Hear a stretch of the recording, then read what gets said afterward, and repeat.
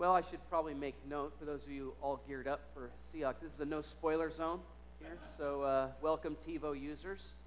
And there's a serious consequence for spoiling the score. We're not a particularly charismatic church, so like if there's a spontaneous amen in the middle, I know that you're checking the score, okay? So Old Testament discipline will follow. All right. Well, we want to talk a little bit about purpose, and we sing a song around here in worship that goes like this. You and I were made for worship. Kind of declaring it so baldly like that. That's our purpose. Which, by the way, reminds me of something maybe a lot of us in the evangelical tradition have never read, the Anglican Common Book of Prayer, but it asks the question, what is the chief end of man? And it provides us the answer, to glorify God and to enjoy Him forever. Purpose. Now, when I say it like that, and we talk so simply that could wrap it up, that's our purpose as human beings that might disturb us. Isn't that religious overstatement? Maybe that's, poetic hyperbole, that sort of thing. Seriously, made for worship, that sums it up. And for those of you who had trouble with, music isn't your favorite thing, singing together in public isn't like your favorite thing. Some of you maybe seriously hoping that you weren't made for an unending chorus of Michael W. Smith's Friends Are Friends Forever, sung on clouds in the sky forever and ever. That doesn't appeal to you as your purpose. Well, if that's not it, what am I here for? Let's back up. What's your purpose? Let's get past simple answers, right? To live, breathe, procreate. Let's get past selfish answers, like to have fun, to experience as much as I can, to experience as much pleasure as I can, to diminish as much pain as I can. We should also get past ambitious answers, like to build all I can, to do all I can, to achieve all I can. What are you here for? We should even probably get past altruistic answers, as nice as they sound, to leave the world a better place than I found it, right? I mean, we got to get past all that, don't we, to really get at the nut of it? What is our purpose? Do we even have a purpose? Let's back even farther than that. I mean, because really, if you look at the secular world today, the assumption is simply this, that science has revealed that the universe has no purpose. That's what's being told to you. Institutions of higher learning will tell you that fundamentally at the root of reality, simply atoms in motion, so that there can be no purpose in atoms following the dictates of natural law. But what does science really say? Well, you look a little bit deeper into this thing, and the picture's not quite so simple. British astrophysicist Paul Davies, not a Christian, but he has this to say about the study of the natural world. He says, there is for me powerful evidence that there is something going on behind it all. Again, this guy's not a Christian. It seems as though somebody has fine-tuned nature's numbers to make the universe. The impression of design is overwhelming. The laws of physics seem to be the product of exceedingly ingenious design. The universe must have a purpose. So you don't have to look to the Bible, friends, to realize that you've got a purpose. You can just look to the universe to realize that you were made. That means if the universe has a purpose, that means you have a purpose. That means you were created. That means you were invented. Have you ever thought of it that way? I mean, just, we like to use the words, a high and lofty and beautiful word, you're created. But think about it differently. Say, I was invented. That puts a bit of a different spin on it, doesn't it? Because we understand invention, doesn't it? And you know that anybody who invents something always has a purpose for that invention. Well, you were invented. So what's your purpose? I mean, if you believe that you were invented, surely you don't believe that you were just invented for your own sake, right? Those of us who are parents in this room, you don't just want your kid to do or to be anything at all, right? You have some specific purpose for them, surely. Of course, some people try to convince themselves that they're so open-minded, they have no such purposes or designs on their children's lives. Oh, it doesn't matter to me what Susie does or is, so long as she's happy. Really? Really? Seriously? What if she wants to be a prostitute? What if she wants to join ISIS? Then we realize that yes, every parent has a purpose for their kid. And so does God. God has purpose. And the purpose of God in making us is probably summarized most beautifully in the very first page of the Bible. In Genesis chapter 1, verse 27, we read, "So God created humans in his image. In the image of God he created them. He created them male and female." Now, among other things, what that is so powerfully saying to us today, friends, is that there is nothing so godlike in the created world as you. Whoa. You. You look around the created world, and the thing that most reflects God in this world is the human soul. We can look around earth, we can see a lot of things that reflect God. And I look around the natural world, and more these days, I'm beginning to see God expressed in everything, in every animal, in everything that God's made, in everything that God made in extraterrestrially. It's a beautiful reflection of God, but nothing reflects God in the created world so much as the human soul. That's what this means. You reflect God, which begs the question, why did God make us so much like himself? Well, the Bible gives us the answer, and the prophet will say it like this, Isaiah chapter 43, verse 21, "The people I formed for myself, my purpose, my people, my invention, will declare my praise." Will declare my praise. You were made for worship. And it'll say it again, Revelation chapter 4, verse 11, "Thou art worthy, O Lord, to receive glory and honor and power, for thou hast created all things." Why? "And for thy pleasure they are and were created." You were made for God, and you were made for worship. A.W. Tozer, great Christian writer of the last century. And by the way, if you want to read something to go along with all the messages this whole month, you can read Knowledge of the Holy by A.W. Tozer. It's kind of a beautiful summary of all God's beautiful attributes in worship. He says, "The reason God made man in his image was so that he might appreciate God and admire and adore and worship.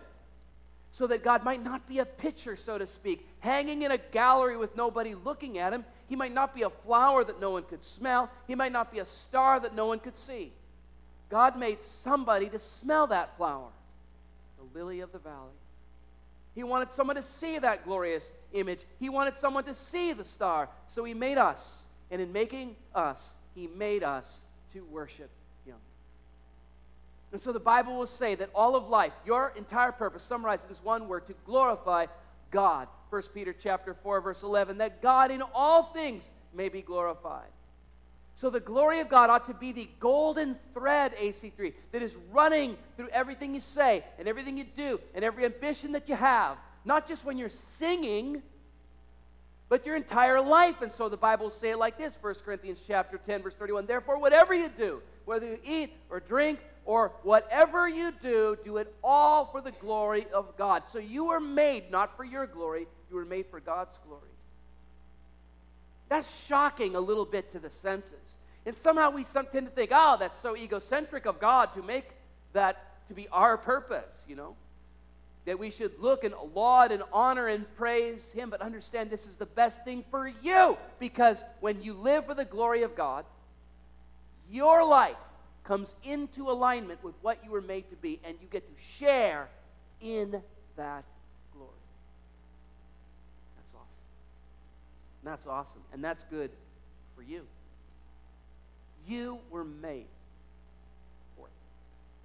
You were made for that humbling and, yes, also pleasurable sense of admiring awe and astonished wonder and overpowering love that comes to you in the presence of the ancient mystery, the Almighty. You were made for that. You were made for that. There's a problem, though. The Bible tells us something else. We were derailed from this purpose. We fell. We failed to serve our created purpose, to give God glory, to live for his praise and honor, to worship. And it's been going on so long now that it actually probably seems a little bit weird. It hits us weird. For the preacher to say, you were made for God's purposes and not yours, that just seems a little strange. In our age of such self-sufficiency and self-containment, that you should actually be made for another, the purpose for another. But that was your purpose. But we fell. We forfeited that purpose. So what did God do? He sent the Son. The Father sends the Son. Now why? Well, this is where I'm a little disturbed. Some Bible teachers, you listen to them talk about the purpose of Christ, the purpose of Christianity, and it sounds so egocentric. And I'm a little disturbed by that. As if the Father sent the Son to be your personal account manager. The Father sent the Son to enhance your personal stock portfolio. The Father sent the Son to be your personal psychologist. The Father sent the Son even to be your personal rescue helicopter to lift you out of the dangers of hell. I mean, yes, it's certainly true that in Jesus, the nugget that you realize is He gives us power to walk in a new kind of life. There's no question. That through the Son we have the guidance that we need for life's great decisions, even for our relationships. That through the Son we have character transformation and certainly hope for eternal life. All that's true, and Jesus comes and reorganizes all that stuff. But fundamentally, AC3, fundamentally, Jesus come to restore you to your original purpose, which is what? To glorify God and enjoy Him forever. He's come to marry you again to what you were originally designed for, to be a worshiper. To be a worshiper. The reason Jesus comes, and the reason that He forgives your sins, and the reason He restores you back to God, is to give you back the reason that you were made. And so in one sense, friend, every Christian conversion is simply a Copernican revolution of the soul. We know what Copernicus did, right? He comes along and says, hey, you know what? I don't think that everything revolves around the earth. Actually, I think everything in the solar system revolves around the sun. And Christian conversion is kind of at a fundamental level. You could call it many things, repentance and faith and grace and forgiveness of sin, the whole thing. But fundamentally, there's a Copernican revolution that happens in every soul that comes into faith in Jesus Christ. They get off self-center and move into God-center living. And they just realize this is my purpose. And through Christ, it's given to them, bequeathed as a gift, to re-enter into their purpose, why they were made to be worshipers. But Jesus didn't come simply that we might worship generically, blandly, sort of in a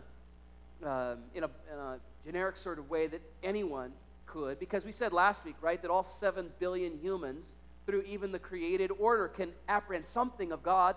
Romans chapter 1, verse 18, 19, 20 make that pretty clear, right? That it's the position of Christianity that God reveals Himself through His created order. Worship is something more than that. Christian worship is something more special than that. Because Jesus said, in Him, a time has come when, and now I'm quoting John chapter 4, verse 23, when the true worshipers will worship the Father in spirit and truth. Yes, He says the Father wants such people to worship Him. See, that's something more than just generic appreciation for God. Because we all know somebody, right? The neo-pagan in your life. And maybe you would even describe yourself this way. You're investigating here this morning. It's kind of like you're in the mode of being a spiritual person. And you can apprehend God from, the rocks and the trees and on a moonlit night walking across a meadow after rain. You taking a deep breath through the nostrils, or you see the sun set behind majestic mountains. You have a sense of God. I don't deny it. No, I won't deny it, not for a second. That you are having an actual worship experience, that you are experiencing God. The Bible says that's clearly within the capacity of every person made in the image of God. Ralph Waldo Emerson, great playwright and poet of the last century, no Christian man to be sure, but he had enormous respect for what he sensed, the awe that he sensed in nature, and he said, I could come into nature and become, quote, glad to the point of fear. Every human has the capacity for that.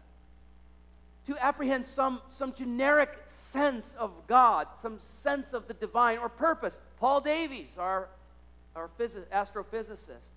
Well, when Jesus comes to restore your purpose as a true worshiper, He's saying you're made for something more than that. He's saying that acceptable worship is worshiping in spirit and in truth. And that's telling you something. It's going to sound really arrogant, but it's Jesus. So I got to just tell it to you faithfully. I'm a Bible teacher. Jesus said Christian worship is unique. Christian worship is a special thing. It's a unique thing. It's a thing that can only be enabled by God's Spirit, reviving your spirit supernaturally through the new birth experience, in conjunction with the truth of the Christian gospel, which makes all that possible. That's what He's saying. by the way, that hopefully explains to you why we do something the way we do it, strangely, here at AC3, which is we have a service, but then we set aside a very specific and extended worship time as like an elective. So you can come to a service at AC3 and the pastor says amen at the end, and then it's up to you whether you want to enter into the Christian worship environment. Whether you want to worship in spirit and in truth, because it's special. It is a spiritual communion built on the truth of the Christian faith. So Christian worship is a very special thing. That's why we're talking, by the way, that's why we're taking 2 weeks to talk about who it is that we worship, because we want to worship in the truth about who God is. Jesus is saying that there's a bit of acceptable worship that isn't acceptable until we accept what God says about himself. And last week we realized what God says about himself are all these big omnis, right? Omnipotent and omnipresent. He's everywhere, and he's powerful, and he's holy, and he's other, and he's transcendent. But this week there's a whole other set of attributes. This is what God says about himself that describe his immanence, which is a fancy word that means his closeness, his availability, his accessibility. And we can kind of summarize all of that part of God in a word. And the Apostle John will say it like this in 1 John chapter 4:16. God is love. Now, what does that mean exactly? Well, I'll tell you that some of us want to flip that a little bit in our day and age. Say, yeah, sure. And again, getting back to generic worship and say, well, love is really, really important. Love is the bomb. Love is all we need and all that jazz. But then we wind up doing a little flip. And instead of saying what the Bible says, which is God is love, we wind up saying love is God. Right? And we wind up sort of worshiping this emotion instead of worshiping the person from whom this whole thing comes. And what happens when you flip that around and you say love is God is we wind up worshiping and setting up as an idol our very subjective ideas of what love is. And you talk to people these days and they're doing some things that are deeply antithetical to Christian moral behavior, and they're saying they're doing it out of love. But God says there's no loving way to do X, Y, or Z. And so therefore we cannot flip this thing around without incredible idolatry going on. No, love is not God. God is love. Love is good because it flows out of the all-loving character of God. And we need to recognize that if we're going to worship in truth. Now, love is an enormous idea. So let's break it down into 3 different attributes this morning, okay? And with the rest of our time, that's what we'll do. The love and the immanence of God can be described in 3 different attributes that break down like this. Number 1, the goodness of God. God's love is first seen in his goodness. And this goodness is indiscriminate, by the way, of who you are or what you've done. Jesus will say it like this. Matthew chapter 5, verse 44. Love your enemies and pray for those who persecute you, that you may be sons of your Father in heaven. Why? Because he causes his sun to rise on the evil and the good. He said, this is what God is like. He sends his rain on the righteous and the unrighteous. So love your enemies, Jesus says, because that's what God is like. And maybe you never believed that about God before, but Jesus reveals this is what the Father is like. His heart is to do good, even to his enemies. He sends on them indiscriminately the rain and the sunshine. God has a will to bless. God is good. God is good. For I know the plans I have for you, going back 500 years to the prophet Jeremiah. This is what the Lord says. I have plans to prosper you and not to harm you, plans to give you a hope and a future. God is good. By goodness, God secures also that which he loves. John says, 1 John chapter 4:18, perfect love drives out fear. This is his goodness to you, to want to secure you in his love. Now think about that for just a second. Let's camp here. So God is so good, he wants to secure you in love that you would never fear again. And think of all the ways that we're afraid. Anxiety, fear. Worry, that's fear.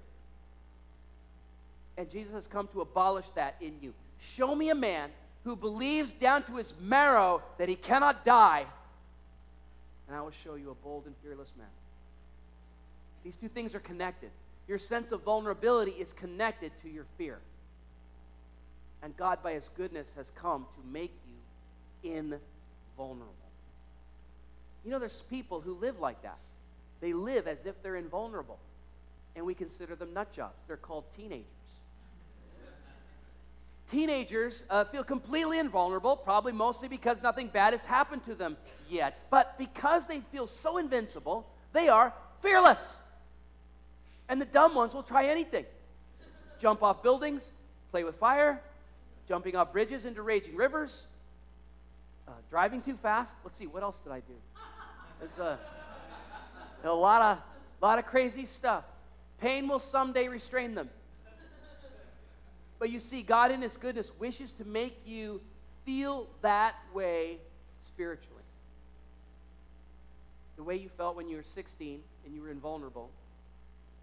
He wants you to feel that way spiritually all the time. Invulnerable. Immune to true, lasting, eternal harm. And you show me someone like that, and I will show you someone who lives boldly and fearlessly.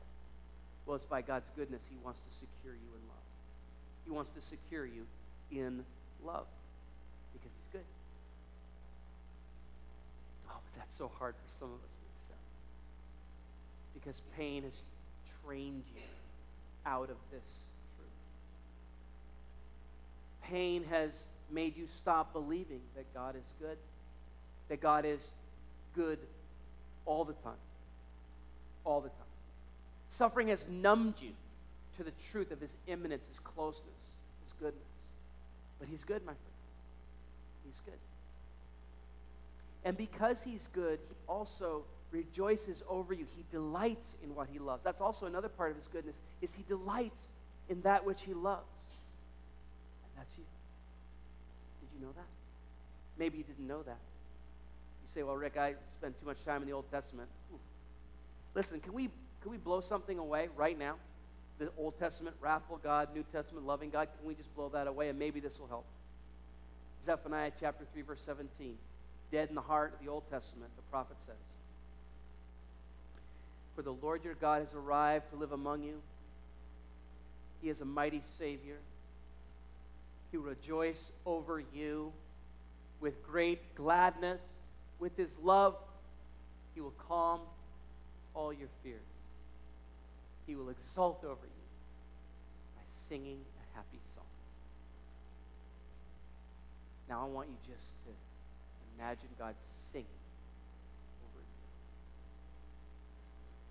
Singing over you. Spontaneous, exultant song because He delights in what He loves. Oh man, last Sunday at about 1:30 Pacific Standard Time, there was some spontaneous exultation, wasn't there? All across the Pacific Northwest. A great sigh of relief because grace poured down on the football fans of this Seahawk nation. Well, friends, in the same way, God exalts spontaneously over that which He has made in His own image.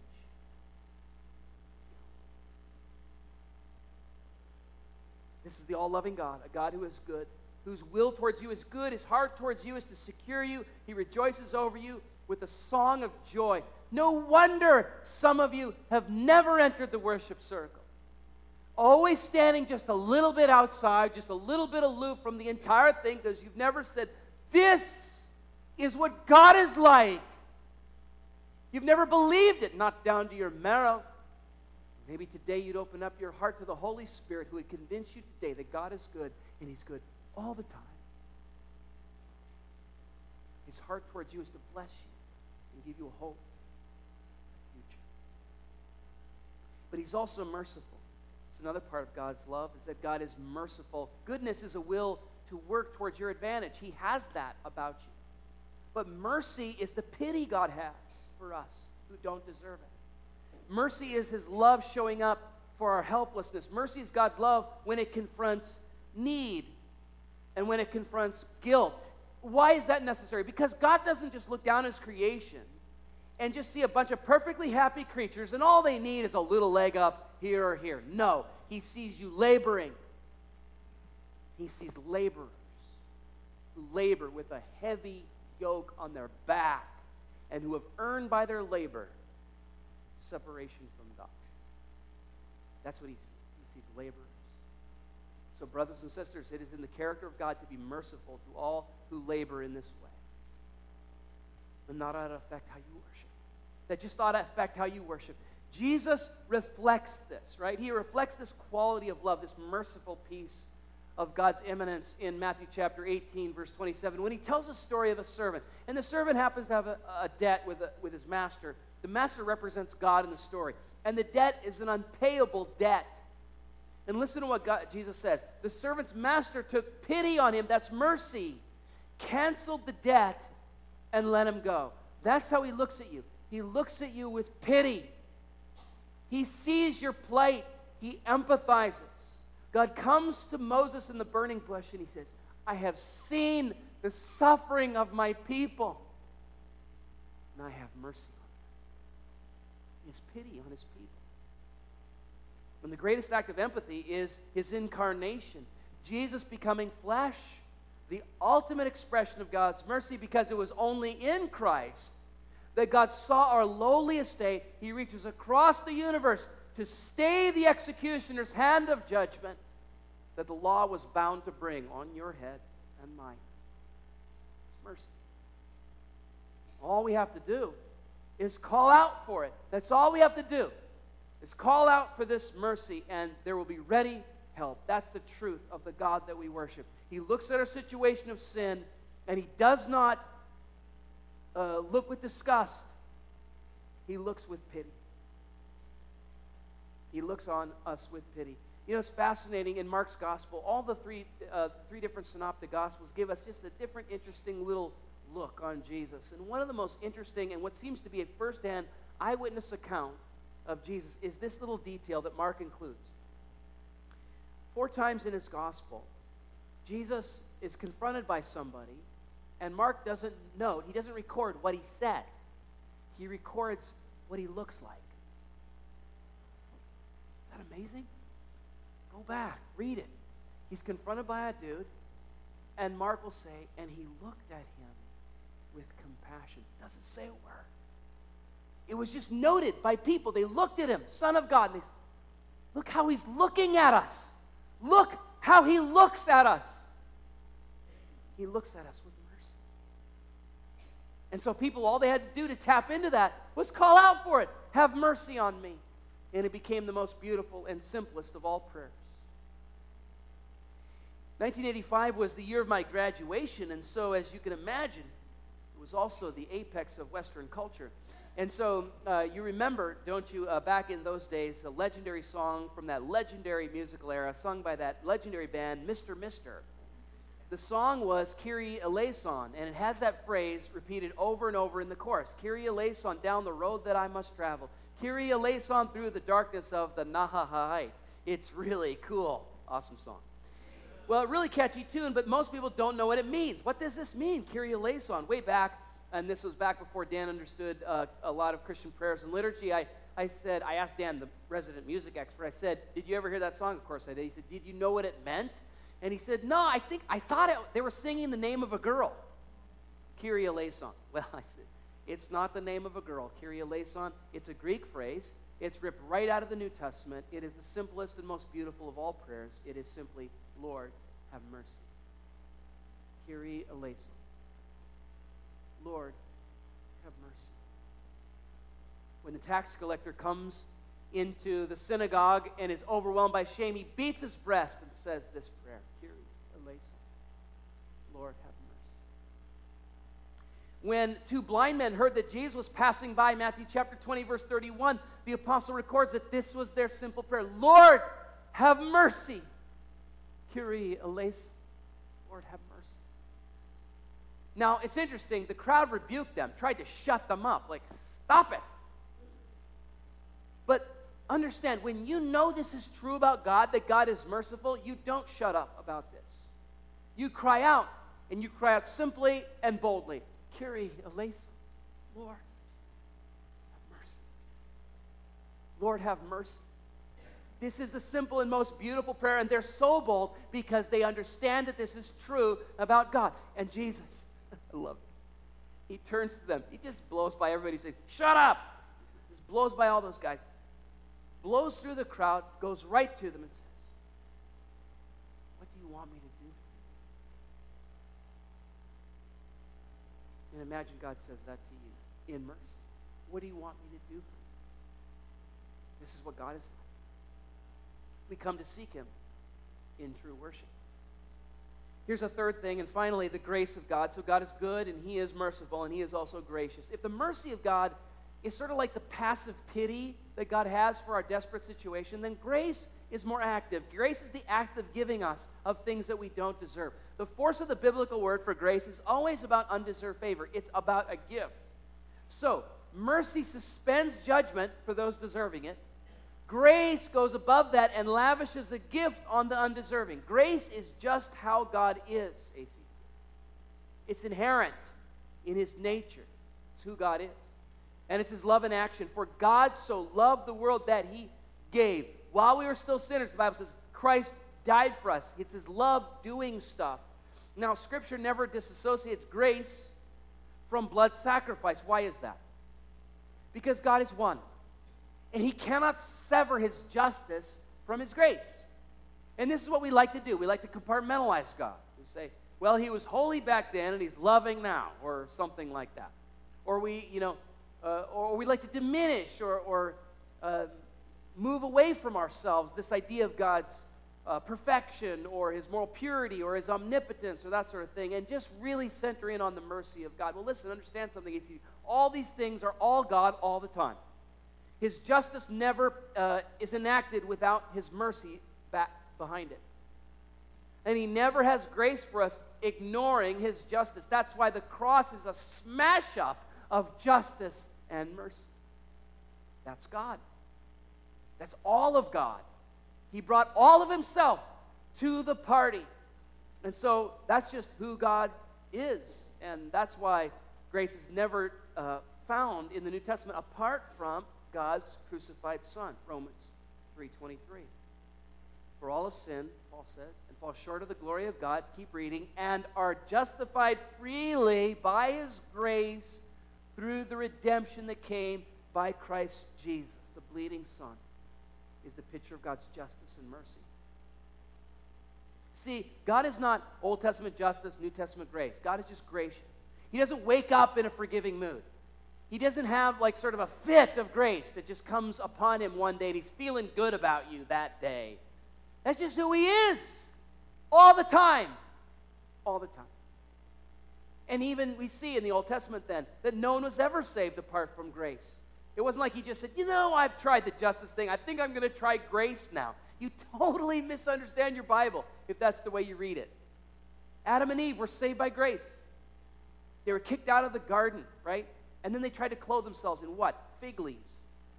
I went to the Holy Land for back in 2009, and for the first time I felt a fig leaf, and I thought, if I clothe myself in this, it would be like wearing sandpaper. Not a good idea. So what does God do? God clothes them in animal skin. Some of you haven't read that far into the story. You just read about the snake and the deception and that whole thing. Keep reading. They're saved by grace. He clothes them. This beautiful picture, I'm covering your shame, covering your nakedness, with the beautiful softness of an animal. But what has to happen for God to get that done? Something has to die. An animal has to die. Blood has to be spilled so that a gift can be given to an undeserving party. Why? Because God is gracious. That's who he is. That's just who he is. We sung it earlier. That's who you are. That's just who you are. That's who God is. And so that's why the Bible says the Lamb of God was slain before the foundation of the world. God's just always been gracious. So now you come to worship, and this is who God is. This is truth, and it ought to inform you. But I just, words fail me here. So I get to the place where I can't do any more to describe for you this is who God is. I just know this, friends. We come to this moment where I say, look, if God is this immanent, this loving, this good, this merciful, and this gracious, there's one huge implication for you and me as you develop as a worshiper. And that big implication is simply that you should be bold. You should be bold. The apostle will say it like this, Hebrews chapter 4, verse 16, so let us come boldly to the throne of our gracious God. There we will receive his mercy and we will find grace to help us when we need it most. As a worshiper, friends, hanging back is just dumb, because you're not worshiping the truth about who God is. So you come to worship, you bring your need, you bring yourself, just as you are. So, how big is your need? Bring it. Imagine you could put it on a scale and weigh it. Say, this is the size of my shame. This is the size of my need. This is the size of my questions. This is the size of my sin. And you could measure it. It would be big, eh? Be big. But it would be finite. It would be finite. But the grace of God to handle all that comes from an infinite God. So any attribute that an infinite God has is infinite. And so the grace to handle that finite supply of need is infinite.